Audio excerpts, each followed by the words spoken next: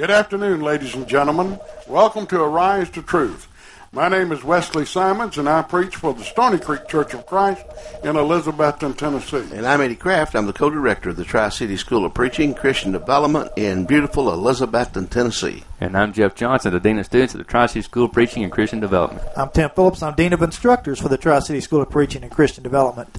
And if that caller will call back, we'll try to get them on the air. We're sorry that we couldn't take it. We're trying to introduce the program. We also have Vicki Manuel with us, who is serving as our control person today, and we appreciate her filling in for Michael Jordan, who is under the weather. And so we hope that everything goes good. Thank you for tuning in to Arise to Truth, and we appreciate you being with us. All right, here's the phone call. Let me take it. Arise to Truth, you're on the air. Go ahead, please. Yes, sir. Am I correct in saying that Jeremiah is referred to as the weeping prophet? And why is that true? I'll hang up and listen. Okay. Thank you. Bye. All right, gentlemen, Eddie was adjusting my headset. Could y'all hear? Yes, he talked about Jeremiah as being referred to as the weeping prophet, and why.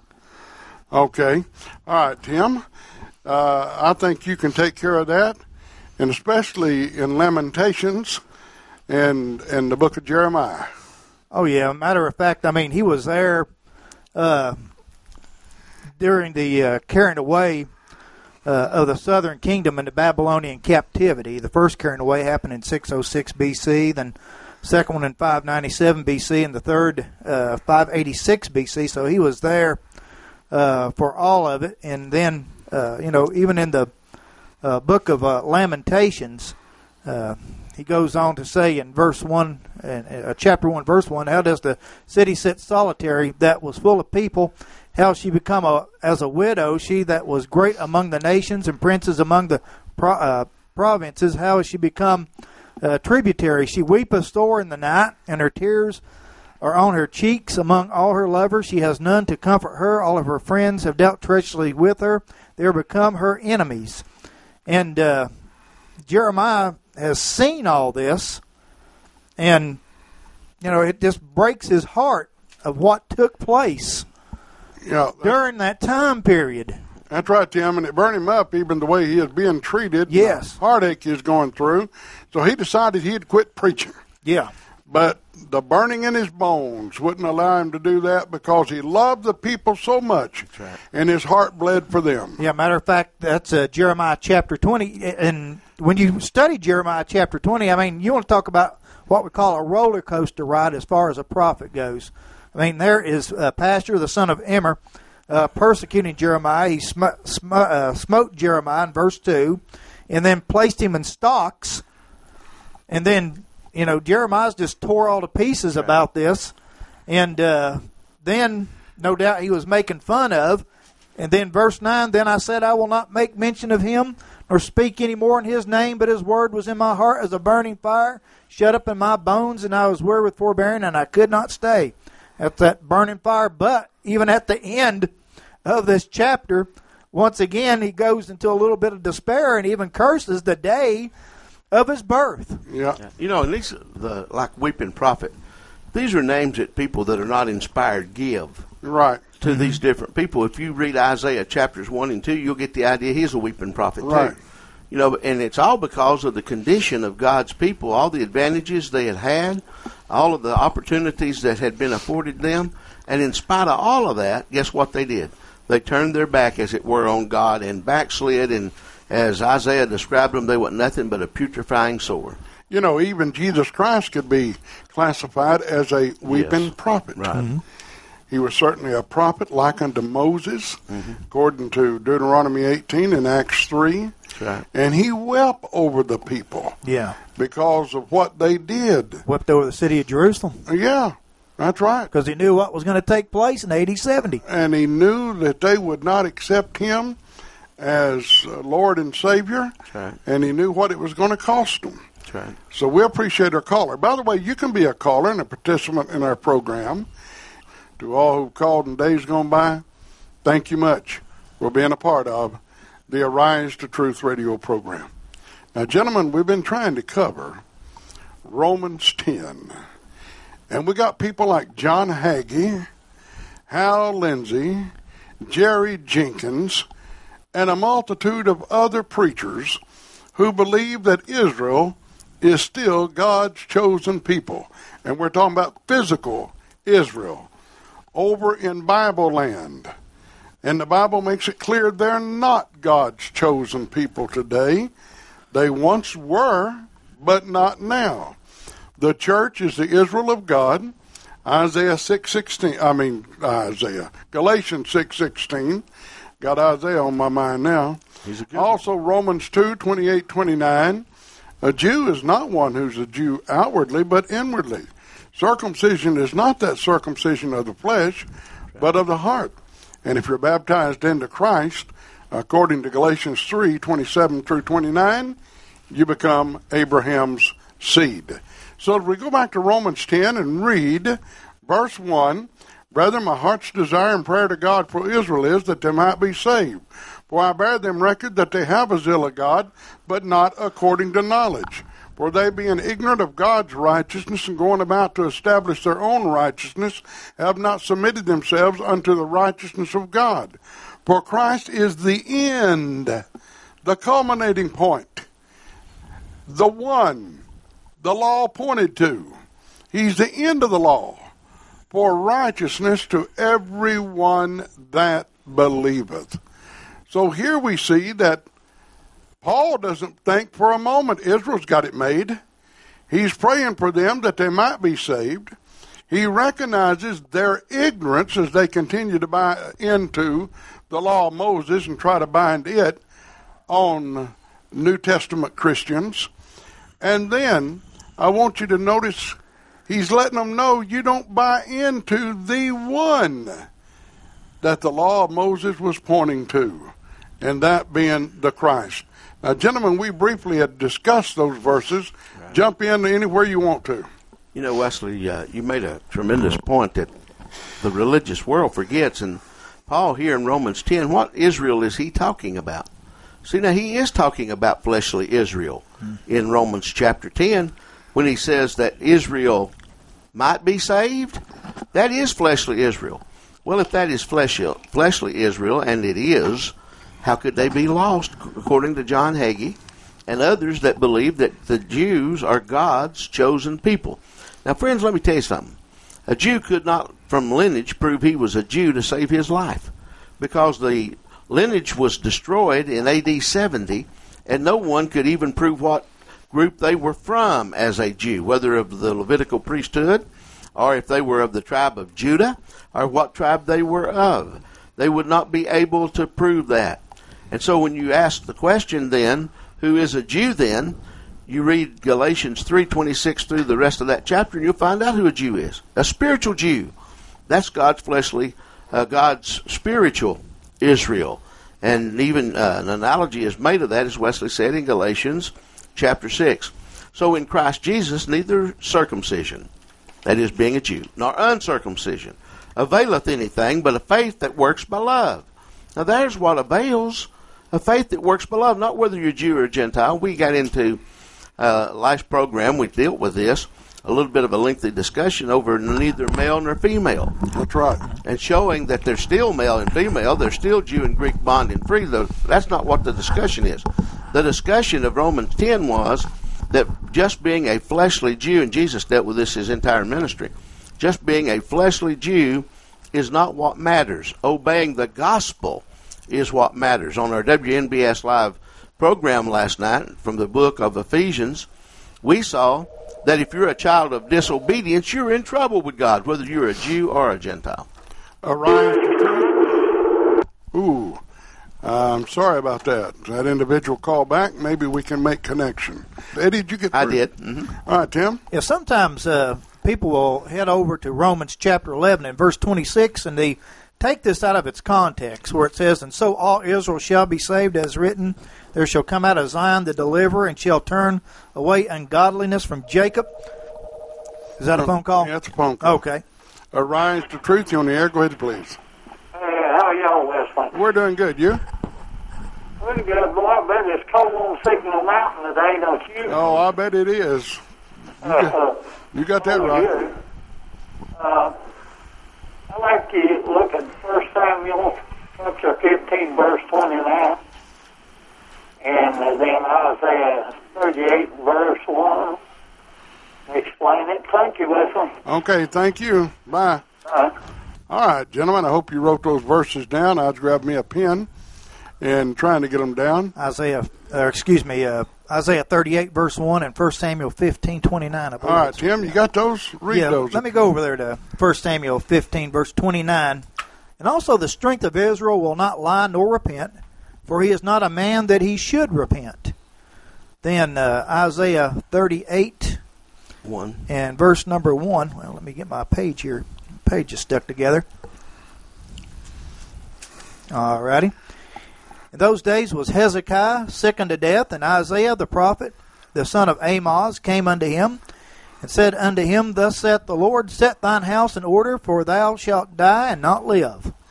Okay, I assume that he's addressing, does God need to repent? Does God change his mind? Because the strength of Israel in 1 Samuel 15 is said to be one who does not repent.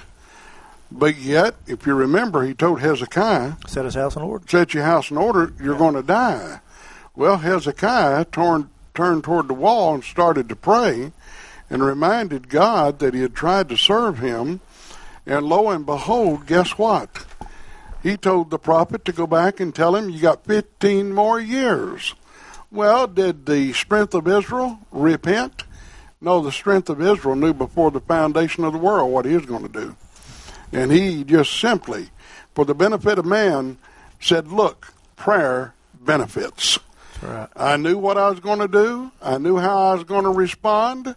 When Hezekiah prayed the prayer that he prayed, it affected my heart. I've always known it would affect my heart. And so I did what a just and righteous God would do. But it was up to Hezekiah to respond. That's right. Yeah, it was up to Hezekiah to respond. Now, over here in 1 Samuel 15, verse 29, the kingdom was taken away from King Saul. Mm-hmm. And because of what Saul had done, matter of fact, he already told him in 1 Samuel 13 and verse 14, But now thy kingdom shall not continue. The Lord hath sought him a man after his own heart, and the Lord hath commanded him to be captain over his people, because thou hast not kept that which the Lord commanded thee. Now, the caller has brought up a great concept here. Mm-hmm. How shall we view the God of heaven? How shall we view him?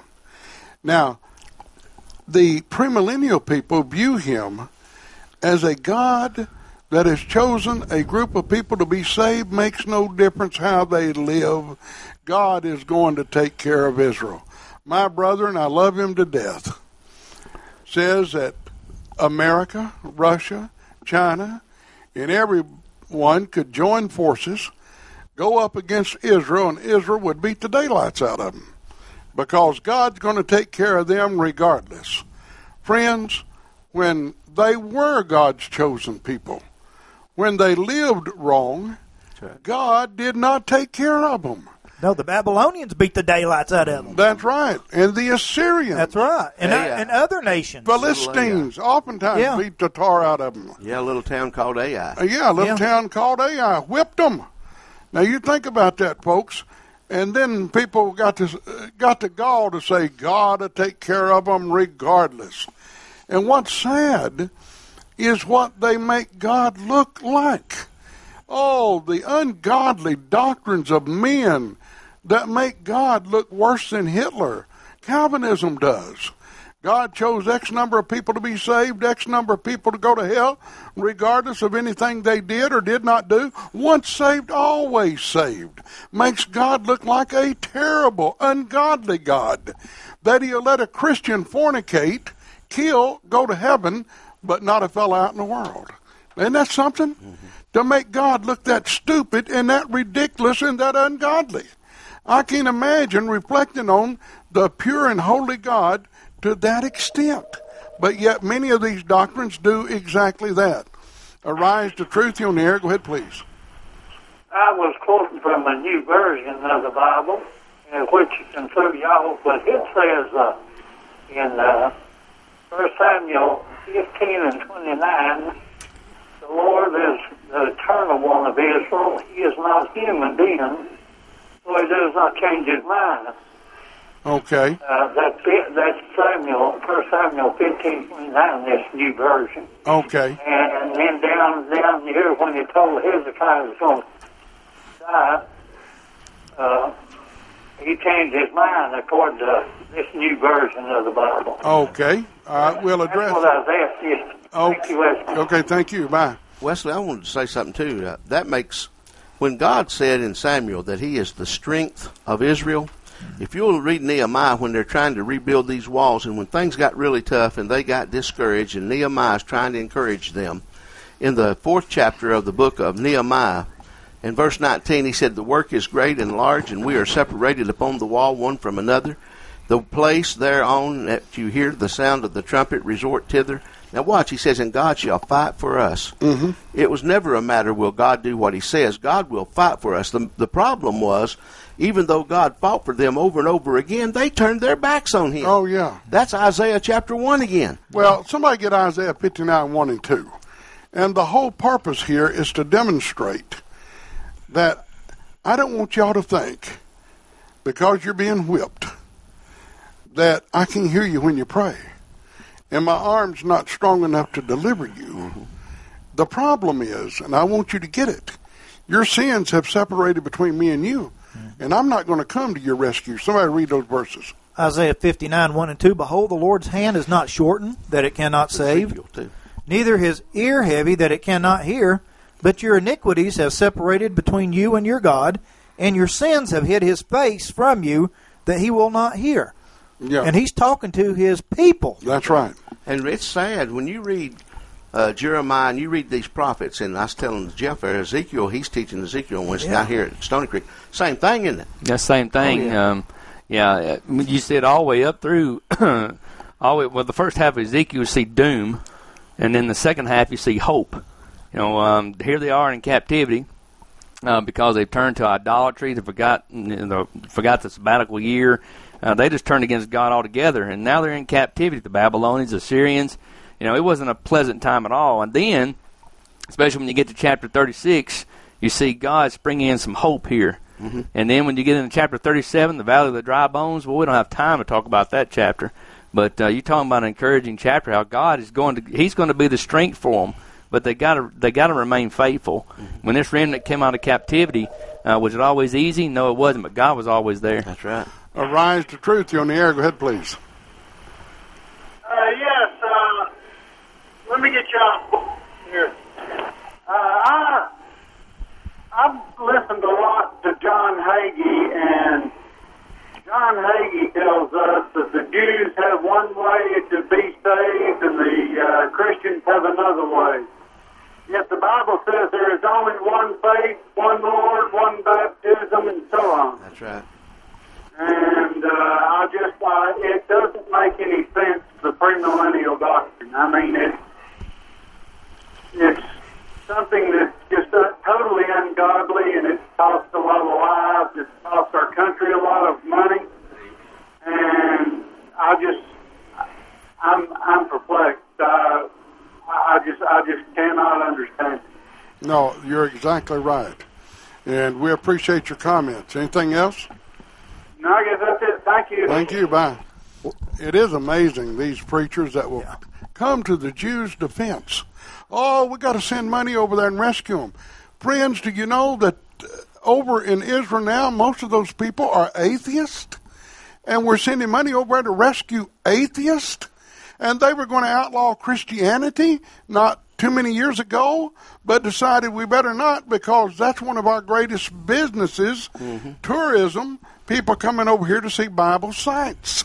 That's the only reason they did not outlaw Christianity. It's ridiculous. Now, let's go back to, does God change his mind? No, God never changes his mind. God has always known from the foundation of the world what he's going to do. Now, in the Bible, it speaks as if though he changes his mind for your benefit and mine, to show that I can be influenced. But he knew he could be influenced from the foundation of the world. So he left the options. And he knew what he was going to do. Right. Let's say there's 50 choices before God on what to do. Well, if there are 50 choices before old Wesley, I got to think it through. I got to make sure I take the best one if I can figure out which one that is. God knows which one's the best one to start with. That's right. And he's already got that in his mind. That's the way he's going to go. He knew what he was going to do for Hezekiah. Mm-hmm. He knew it before Hezekiah was ever born. He knew that we were going to be here on this radio program today before any of us were ever born, and who the callers would be and what the subject would be. Well, I didn't know it. I didn't know who I was going to call today and what the questions were going to be, but God has always known that. Wesley, Tim read a verse a minute ago that said, all Israel shall be saved. Isn't that right, Tim? Yeah, from Romans 11, verse 26. Now let me read one that Wesley read last week, or last time. Romans 9:6. Now remember Tim's verse. It's in the Bible. All Israel shall be saved.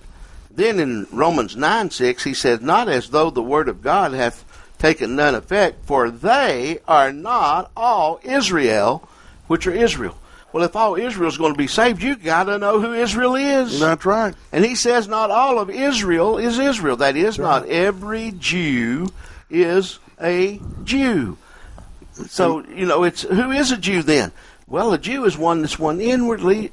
Chapter 2 of this book, Romans, that's right. 28 and 29, and Galatians 3, 26 through 27. Yeah. So if they say, well, look, not every Jew is going to be saved, therefore God's not true to his word. No, God's true to his word. You just got to remember, not all Israel is Israel. Yeah, and back to Romans 11:26, and so all Israel shall be saved. You got to see what's said there in the context. So there is an adverb of manner. It's going to be in like manner. They're going to be saved one by one or grafted in one by one, just like the Gentiles. That destroys John Hagee's two plans of salvation. Oh, that's exactly. I'm glad you brought that up, because I was going to go on with that. Matter of fact, Romans 11 verse 23, and they also, that's speaking of the Jews, if they abide not still in unbelief. Not still in unbelief. What was the problem? Well, Romans 10:9-10, they wouldn't believe that Jesus Christ was the Son of God, nor would they confess him. That's the context there of Romans chapter 10. That's right. That we're discussing. But anyway, and they also, if they abide not still in unbelief, shall be grafted in, for God is able to graft them in again. So, when they obey the gospel, this is very important when we go to Acts chapter 15.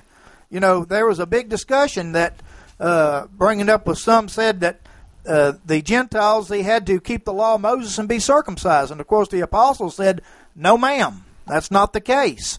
And the apostle Peter said in Acts 15, verse 9, and put no difference between us, that's the Jews, and them, that's the Gentiles, purifying their hearts by faith. And that's the system of faith, the faith system.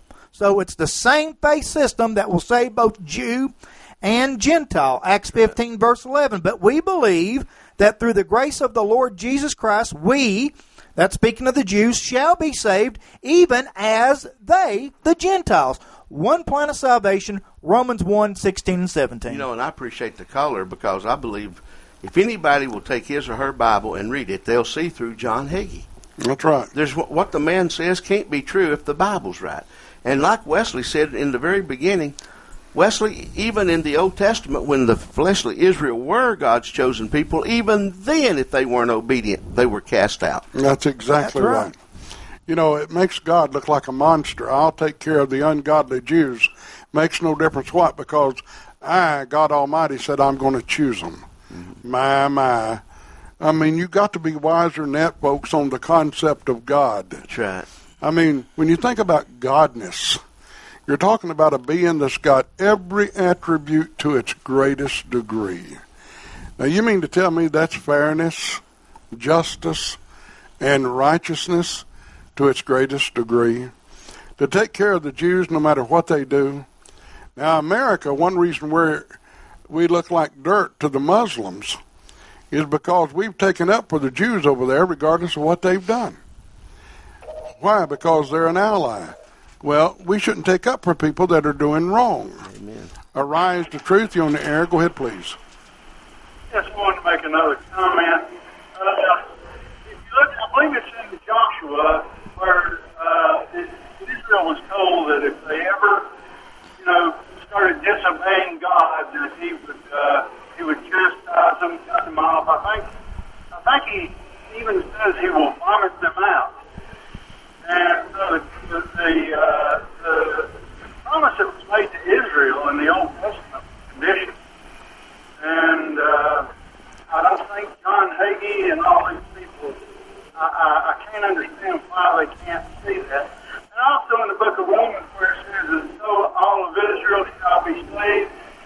If you read this and you realize that what it's saying, the words, so shall all of Israel be saved, it really is translates as to, in this manner, all of Israel shall be saved. And they have to be grafted back in. That's right. That's right. That's right. All right. We appreciate your comments. Thank you. Bye. He's exactly right. Now, in the book of Deuteronomy, I know they were warned Oh, yeah. that when you go in and get land that you, in essence, was given to you, vineyards you did not plant, houses you did not build, you be faithful to me. Don't forget your God, or I will drive you from the land. Now, that's a true, honest, and just God. That's right. But yet, that's not the way John Hagee and the premillennial people view the true and living God. Amen. Tim, you got a comment? Yeah, I'm glad you brought up Deuteronomy. Just read Deuteronomy chapters 27 and 28. That's dealing with the blessings and the cursings. And Wesley, you're exactly right. There were conditions given to the children of Israel. Right. If not, God Almighty was going to bring in a nation. Let me just read Deuteronomy 28, verse 49. The Lord shall bring a nation against thee from far, from the end of the earth, as swift as the eagle flieth, a nation whose tongue thou shalt not understand. A nation of fierce countenance, which shall not regard the person of the old, nor show favor to the young, and he shall eat the fruit of thy cattle, and the fruit of thy land, until thou be destroyed, which also shall not leave thee either corn, wine, or oil, in the increase of thy kind, or flocks of thy sheep, until he have destroyed thee. That's right. And that's exactly what happened to him. Guys, if our caller sounds like some of them have been reading their Bibles, Wesley. That's right. Oh, he made a great comment on Romans 11:26. That's the truth. That's right. So if we want to encourage you, if you go back and read the minor and major prophets, you'll see, it don't take a Solomon. You'll see God getting on them because they disobeyed his land. He told them to go in and destroy the people, not to intermarriage. And you read Hosea, and guess what? They intermarried. You read all of these books, precious books of the Bible, they intermarried, and God said, Ezra and Nehemiah. yeah, if you'd have just done what I said to start it with, you wouldn't be in this mess. Listen to Romans 11, beginning with verse 17. It says, and if some of the branches be broken off, that's the Jews, and thou, Gentiles, being a wild olive tree, wert grafted in among them, and with them partakers of the root and fatness of the olive tree, boast not against the branches, but if thou boast, thou bearest not the root, but the root thee. Thou wilt say then, the branches were broken off, that I might be grafted in. Now see, the Gentile might say, well, we got rid of some of the Jews so that we, the Gentiles, could be grafted in. God says, no, that's wrong. Well, because of unbelief, they were broken off. Mm-hmm. And thou standest by faith. Be not high-minded, but fear. No, God says they were broken off because of their unbelief, and you got grafted in because of your faith. Then look at verse 21. For if God spared not the natural branches, the Jews, take heed lest he also spare not thee, the Gentiles. Behold, therefore, the goodness and severity of God. The goodness and what? The goodness and the severity of God on them which fail. These are the Jews, severity. But toward thee, Gentiles, goodness. Now watch the condition. If thou continue in his goodness, otherwise thou also shalt be cut off. And they also, if they abide not still in unbelief, shall be grafted in, for God is able to graft them in again. I'll tell you one thing, that sure don't sound like once saved, always saved. They were in and then they're out because of their unbelief. But if they change the unbelief to belief, they can be back in. I tell you, Satan has sold so many rotten, ungodly doctrines to religious people, it is unreal. And they buy it because they're ignorant of God's Word. Friends, you don't want to be ignorant of God's Word. And we wonder how in the world we produce so many atheists in That's our right. generation. That's right. I mean, I'd be an atheist too, fellas, if I thought there's a God out there that just chose a nation. No matter how they lived, he's going to take care of them. That's right. They can live ungodly. They can be meaner than I am as an atheist. They can fornicate more than I do as an atheist, steal more than I do as an atheist, lie more than I do as an atheist. But one thing about their good God, he'll take care of them. Friends, a God that takes care of people like that is not a good God. Oh, you made a great point there, Wesley. I mean, just think about, a person becoming an atheist. I'd probably become an atheist myself. I mean, here's a person that says, well, I'm a child of God. Well, why are you out there drinking and fornicating and committing adultery? I do that as an atheist, or, say I'm not an atheist. I'm condemned to hell. But this person who claims to be a child of God, they're on the way to heaven, and them doing all these ungodly things. Yeah. That's the ungodly doctrine of once saved, always saved. Can you imagine when the Lord returns, here's a so-called Christian in a beer joint and sloppy drunk, and a person that's never been born again there, sloppy drunk, both of them kissing around on women that are not their wives.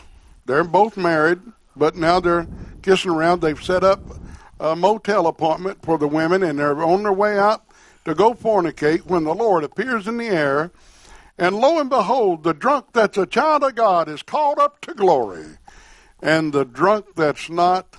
It says, well done, thou good and faithful servant. Yeah, isn't that something?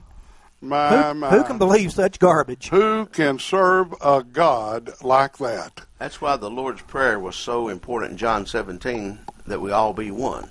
That's right. And to those of us that are members of the Church of Christ, we've got to really be on guard then, that we don't try to convert people out of this stupidity they see in division and then bring them into our meeting places, and then they see us divided. That's right. And can't get along and so forth. And that's unity produces believers. Division produces atheists, according to Jesus' prayer in John 17. He said, I pray that we all may be one, as thou, Father, art in me, and I in thee, that the world may believe that thou hast sent me. How are people going to know that Wesley and Eddie and Jeff and Tim, Vicky, how are they going to know we're servants of God if we have love one for another? If they see something they don't see anywhere else, Wesley, we have got a tremendous chance of leading them to Christ. But if they see the same old that they see everywhere else, our chances of winning anyone is slim to none. Oh, yeah. As I was praying the other night, and I often do this, to whom am I praying? What is he really like? And I got to attributing attributes to the true and living God. Number one, I'm praying to the creator of this universe. Number two, to a God that believes in destruction. That's right. In other words, judgment. Look at the flood. Look at Sodom and Gomorrah. And he warns you and me, we better not fear a person that can kill the body, That's right, but one that can destroy both body and soul in hell. One that believes in predestination. In Genesis 12, 1 through 3, he predetermined that everybody would be saved through the chosen seed, the Christ. Mm-hmm. Then, the God of preservation. All the Old Testament is, friends, is how God preserved the seed line to bring the Savior into the world. That's all it is. And then he's the God of visitation, in that deity actually came to this earth and visited you and me. And then he's the God of glorification. He glorified his Son, just like he said he would, set up his kingdom, and establish the plan of salvation that Joel and the other prophets saw. And then he's the God of exaltation, that he'll exalt everyone that believes in him and does what he wants done. And I thought, this is the God to whom I am speaking. And I want to do a lesson on that. You just think about the God to whom we're speaking, and the plan that he's always had in mind, even from the foundation of the world. So much so he never has to change his mind. He never has to really think a thing through. Should I go to the left-hand side, to the right-hand side? No, he knows what's on both sides, and he's already got it figured out which side's right. Exactly. See, Wesley's got to try to figure it out. And Wesley may choose the left. No, I need to be on the right. No, get it back on the left. It's kind of like me being at Walmart. I can get into a line that's got 2 people in it and avoid the one that's got 18. And the one with 18 will go faster than the one with 2. I don't know how that works. I've told my wife time and time again, how in the world does that work, that I can get in the wrong line every time? Well, the Lord's got all that figured out. He knows which line to be in, which decision to make, which way to go. He doesn't have to think about it. Wesley, as you'd put it, dumb as a coal bucket. Yeah, that's right. That's the problem. But, you're right. And, the beautiful thing, Wesley, somebody may listen to this and say, well, why do you pray then if God already knows what he's going to do? Because God in his word told us that we can affect his choice that he's going to make. He already knows which choice it's going to be. That's right. But the effectual fervent prayer of the righteous man avails much. I'm confident that there's people that are well today because of the prayers of the saints that would not have been well without the prayers of the saints. Now, did God know the saints was going to pray? Yes. But that is what he has said is going to affect him, is whether or not we care. If I still believe the effectual fervent prayer of the righteous man does avail much. Hezekiah. That's right. Exactly right. Hezekiah's case. That's right. And so we pray, and we must pray believing that these folks are going to do fine. And the first and foremost, though, that God's will be done and not ours, because he knows what's best. That's exactly right. Gentlemen, you got any more comments before we go on? No, go ahead. Okay. Now, in case you tuned in late, we're in Romans chapter 10. We've read the first 4 verses. Beginning with verse 5. For Moses describeth the righteousness which is of the law, that the man which doeth those things shall live by them.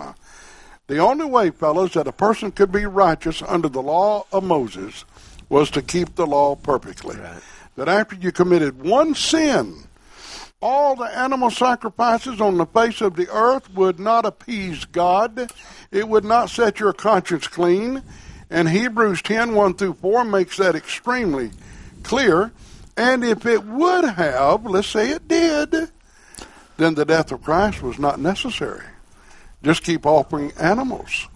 See, sacrifice and offerings thou wouldest not, but a body hast thou prepared for me. Hebrews 10, verse number 5. Well, if God wouldn't accept sacrifices and offerings as being the total appeasement for sin, then what was going to be the total appeasement? Jesus' Son, or God's Son, Jesus, died on Calvary's cross for you and me.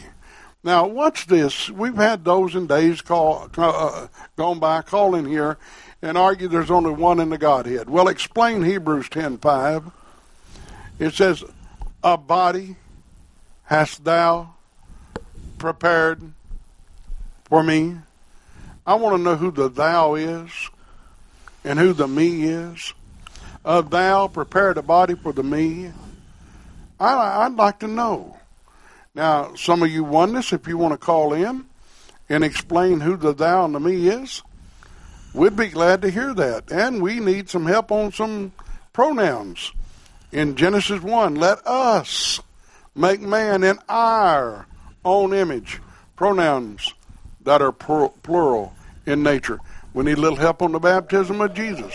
When Jesus is coming up out of the water, The Holy Spirit sending down on him and a voice from heaven speaking. Arise to truth. You on the air. Go ahead, please. West, I was reading where, of course, you can read anything, but where it said the early church scholars tried to explain the Trinity, but they evidently gave up. They admitted they didn't understand it, but they decided to believe it anyway because the concept is in the Bible. Now, I understand the Jewish people, they don't believe in it. They use that Deuteronomy 6, 4. verse 4, for one place. And then let's see another here. I believe it's Exodus 20, verse 3. And their claim is there is one God, not two, not three, but just one.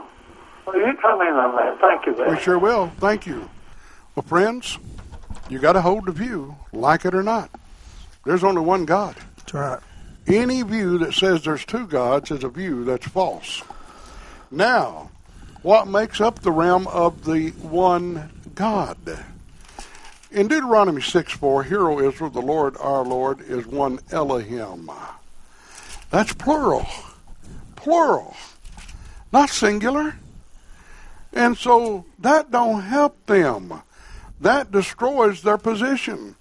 And I guess Exodus 23 says, thou to have no other gods before me. Yeah. I assume that's what it said. Yeah. And so there's not to be any other gods before Jehovah God. You know, when you look at the Old Testament, you see all three in the Godhead back there. When you read the New Testament, all three. These three are one, as a husband and wife are one.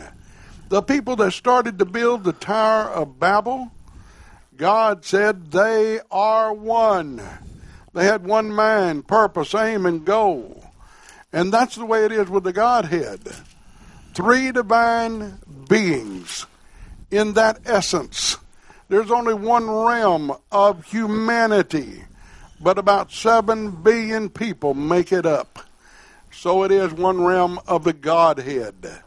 And 3 precious beings comprise the Godhead. Did Jesus Christ give his life, or did God the Father give it? Did God the Father give his Son, or did God the Father give himself? The Bible says, for God so loved the world that he gave his only begotten Son. Is it true that if I should be so fortunate as to be saved when time shall be no more, that Jesus Christ will confess me to his Father, which is in heaven? Is his Father really in heaven? While on earth, when he prayed, Our Father which art in heaven, did Jesus Christ tell the truth, or did he lie? When Jesus said, I must go away that I might send the Comforter unto you, namely the Holy Spirit, did he really go away, and did he really send the Comforter? Now, gentlemen, jump in. Sometimes they'll go to Isaiah, the oneness people will, and they'll misuse some passages of Scripture there, but you got to understand what's being said here in the context. Let me go to Isaiah 43, verse 10. Ye are my witnesses, saith the Lord, and my servant whom I have chosen, that ye may know and believe me, and understand that I am he. Before me there was no God formed, neither shall there be after me. So they'll use that, and also verse 11, even I am the Lord, and beside me there is no Savior. Well, that's true. Now watch this in verse 12. What is he talking about? I have declared and have saved, and I have showed when there was no strange God among you. He's talking about the false gods. Those false gods can't save you. That's right. And then Isaiah 44, verse 6, Thus saith the Lord, the King of Israel, and his Redeemer, the Lord of hosts, I am the first, and I am the last, and beside me there is no God. That's exactly right. But what's the context? Watch verses 9 and 10. They that make a graven image are all of them vanity, and their delectable things shall not profit, and they are their own witnesses. They see not nor know, that they may be ashamed. Who hath formed a god, or a graven image that is profitable for nothing? So he's talking here in this context about false gods, idols being made. That's right. It's a contrast between the one true God and all false gods. Yeah. Hear, O Israel, the Lord our God is one Lord. Yeah, one Elohim, Yeah. plural. That's right. You know, the kind of idolatry, guys, that's in the Old Testament, is, you see very little anymore. That's right. Wesley, you mentioned a list of things last night that could become our God. Yeah. Our idol, and it's not a piece of wood that we bow down to or make out of wood, but it can be a lot of physical things, can't it? Oh, yeah. It can be your iPhone Jeff's holding up. It can be your family. It can be your car. It can be your money. It can be your looks, your prestige, your power. It can be a lot of things. I mean, Jeff combs his hair down and bangs to one side. It makes him look younger. At least that's what he's been told. I wanted to comment, too, on this verse 5 again, if I could. In Romans 10, Moses described the righteousness which is by the law, that the man which doeth these things shall live in them. Well, you have a commentary on that in Galatians 3:10. That's right. In Galatians 3:10, as many as are of the works of the law are under the curse. Now, why are they under a curse? Now watch. Cursed is everyone that continueth not in all things, not some or most, all things that are written in the book of the law to do them, but that no man is justified by the law. Now, he's not talking about just any law. We have the law of the Spirit. We are justified by the law of the Spirit, but we're not justified by the law of Moses. Why? Because the people that lived under it had to continue in all things that are written therein, so that no man is justified by the law. In the sight of God, it is evident, the just shall live by faith. The law is not of faith. Well, it's not of the faith system. Faith comes by hearing, and hearing by the word of God. So he's not talking about a personal faith. Noah built an ark by faith. They marched around the walls of Jericho by faith. They heard the word of God, and they did what God said. But see, that's not what he's talking about here. He's talking about the works of the law. If that's all you have, then you don't have enough to be justified, because you're justified by the faith system that the Old Testament law brought us to. So Christ hath redeemed us, or as Romans put it, he's the end of the law. Christ hath redeemed us from the curse of the law, being made a curse for us, because it is written, cursed is everyone that hangeth on a tree. And so they could not keep that law perfectly, and there was not built into that system a means of forgiveness once they violated it. That's right. Now I want to read 6, 7, 8, 9, and 10 right past, because I want to get 9 and 10 in here, because these are sugar sticks for faith-only people. Now notice, if you will, verse 6. But the righteousness which is of faith speaketh on this wise. Say not in thine heart, who shall ascend into heaven, that is, to bring Christ down from above, or who shall descend into the deep, that is, to bring Christ up from the dead. Now notice, these are quotes similar to Deuteronomy 30, 11 through 14. Hey, we got the evidence. That's the argument being made. We don't have to raise Christ up again and let him teach and let him die again. The evidence is in. Verse number 8, but what saith it? The word is nigh thee. See, you know it, even in thy mouth and in thy heart. That is the word of faith which we preach. Colossians 1:6, Colossians 1:23 says that it was preached to every creature. Now, keep in mind the context of verses 9 and 10. He's trying to get disbelieving Jews to where they need to be. Where do they need to be? Confess and believe in the Christ. That's right. Look at verse 9. That if thou shalt confess with thy mouth the Lord Jesus, and shalt believe in thy heart that God hath raised him from the dead, thou shalt be saved. For with the heart man believeth unto righteousness, and with the mouth confession is made unto salvation. So the preachers that bring these verses up, fellas, don't even realize the context of the verses. Well, I thought they was already saved. This says you shall be saved. That's right. Arise to truth. You on the air. Go ahead, please. That man I was quoting to you that wrote that article, he says, just as the word rapture is not in the New Testament, that the word Trinity is also not in the New Testament. I never did know where it was in there or not, but I'm sure you can answer that. Thank you, Wesley. Okay, thank you. We don't use the word Trinity. We use Godhead. You won't hear us use the word Trinity unless we're referring to somebody else who said it. That's right.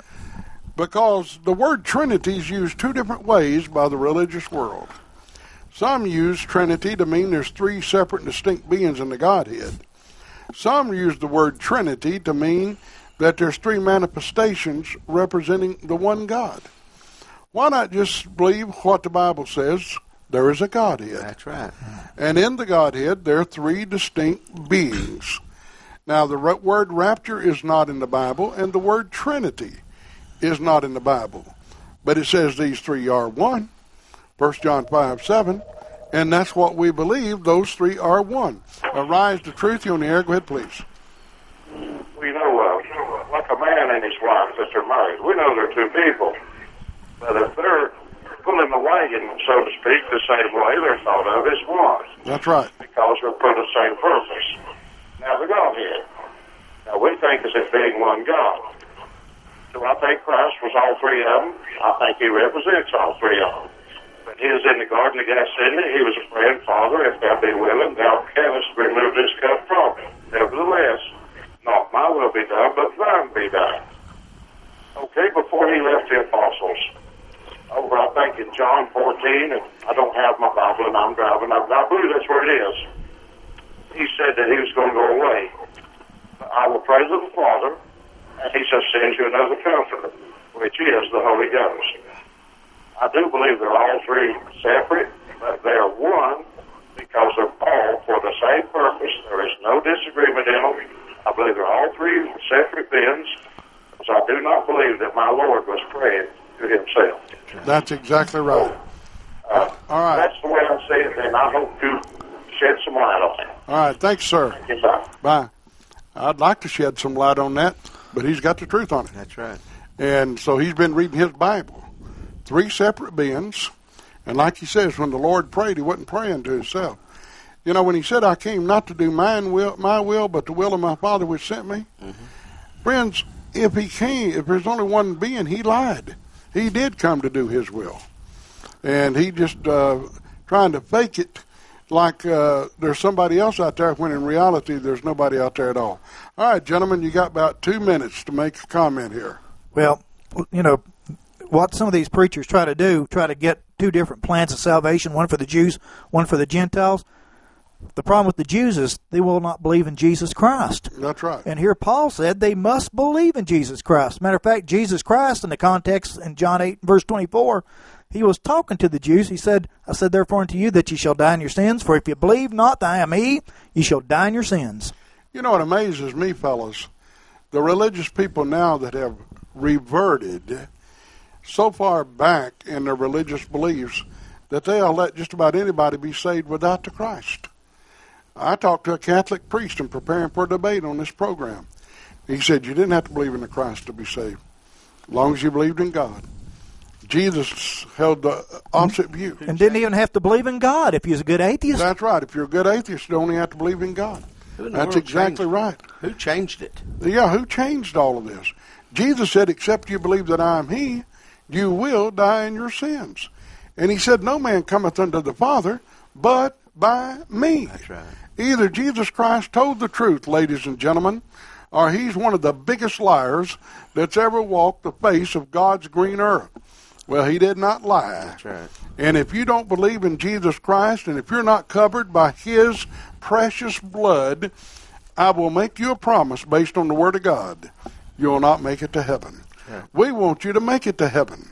And there's a plan that you can obey wherein you'll be blood covered. What is it? Hear the Word of God, put your faith in Jesus, repent of what Jesus says is wrong, confess Jesus Christ before men, be baptized into the death of Jesus Christ where you crucify the old man of sin to rise to walk in newness of life, and Jesus will add you to his church. Did you notice? It's all Jesus-centered. There's no other name under heaven given among men whereby we must be saved. If we can help you come to Jesus, call us. Thank you so much for being with us, and may God richly bless you as you continue to study the greatest of all books, the inspired, inerrant, perfect will of God.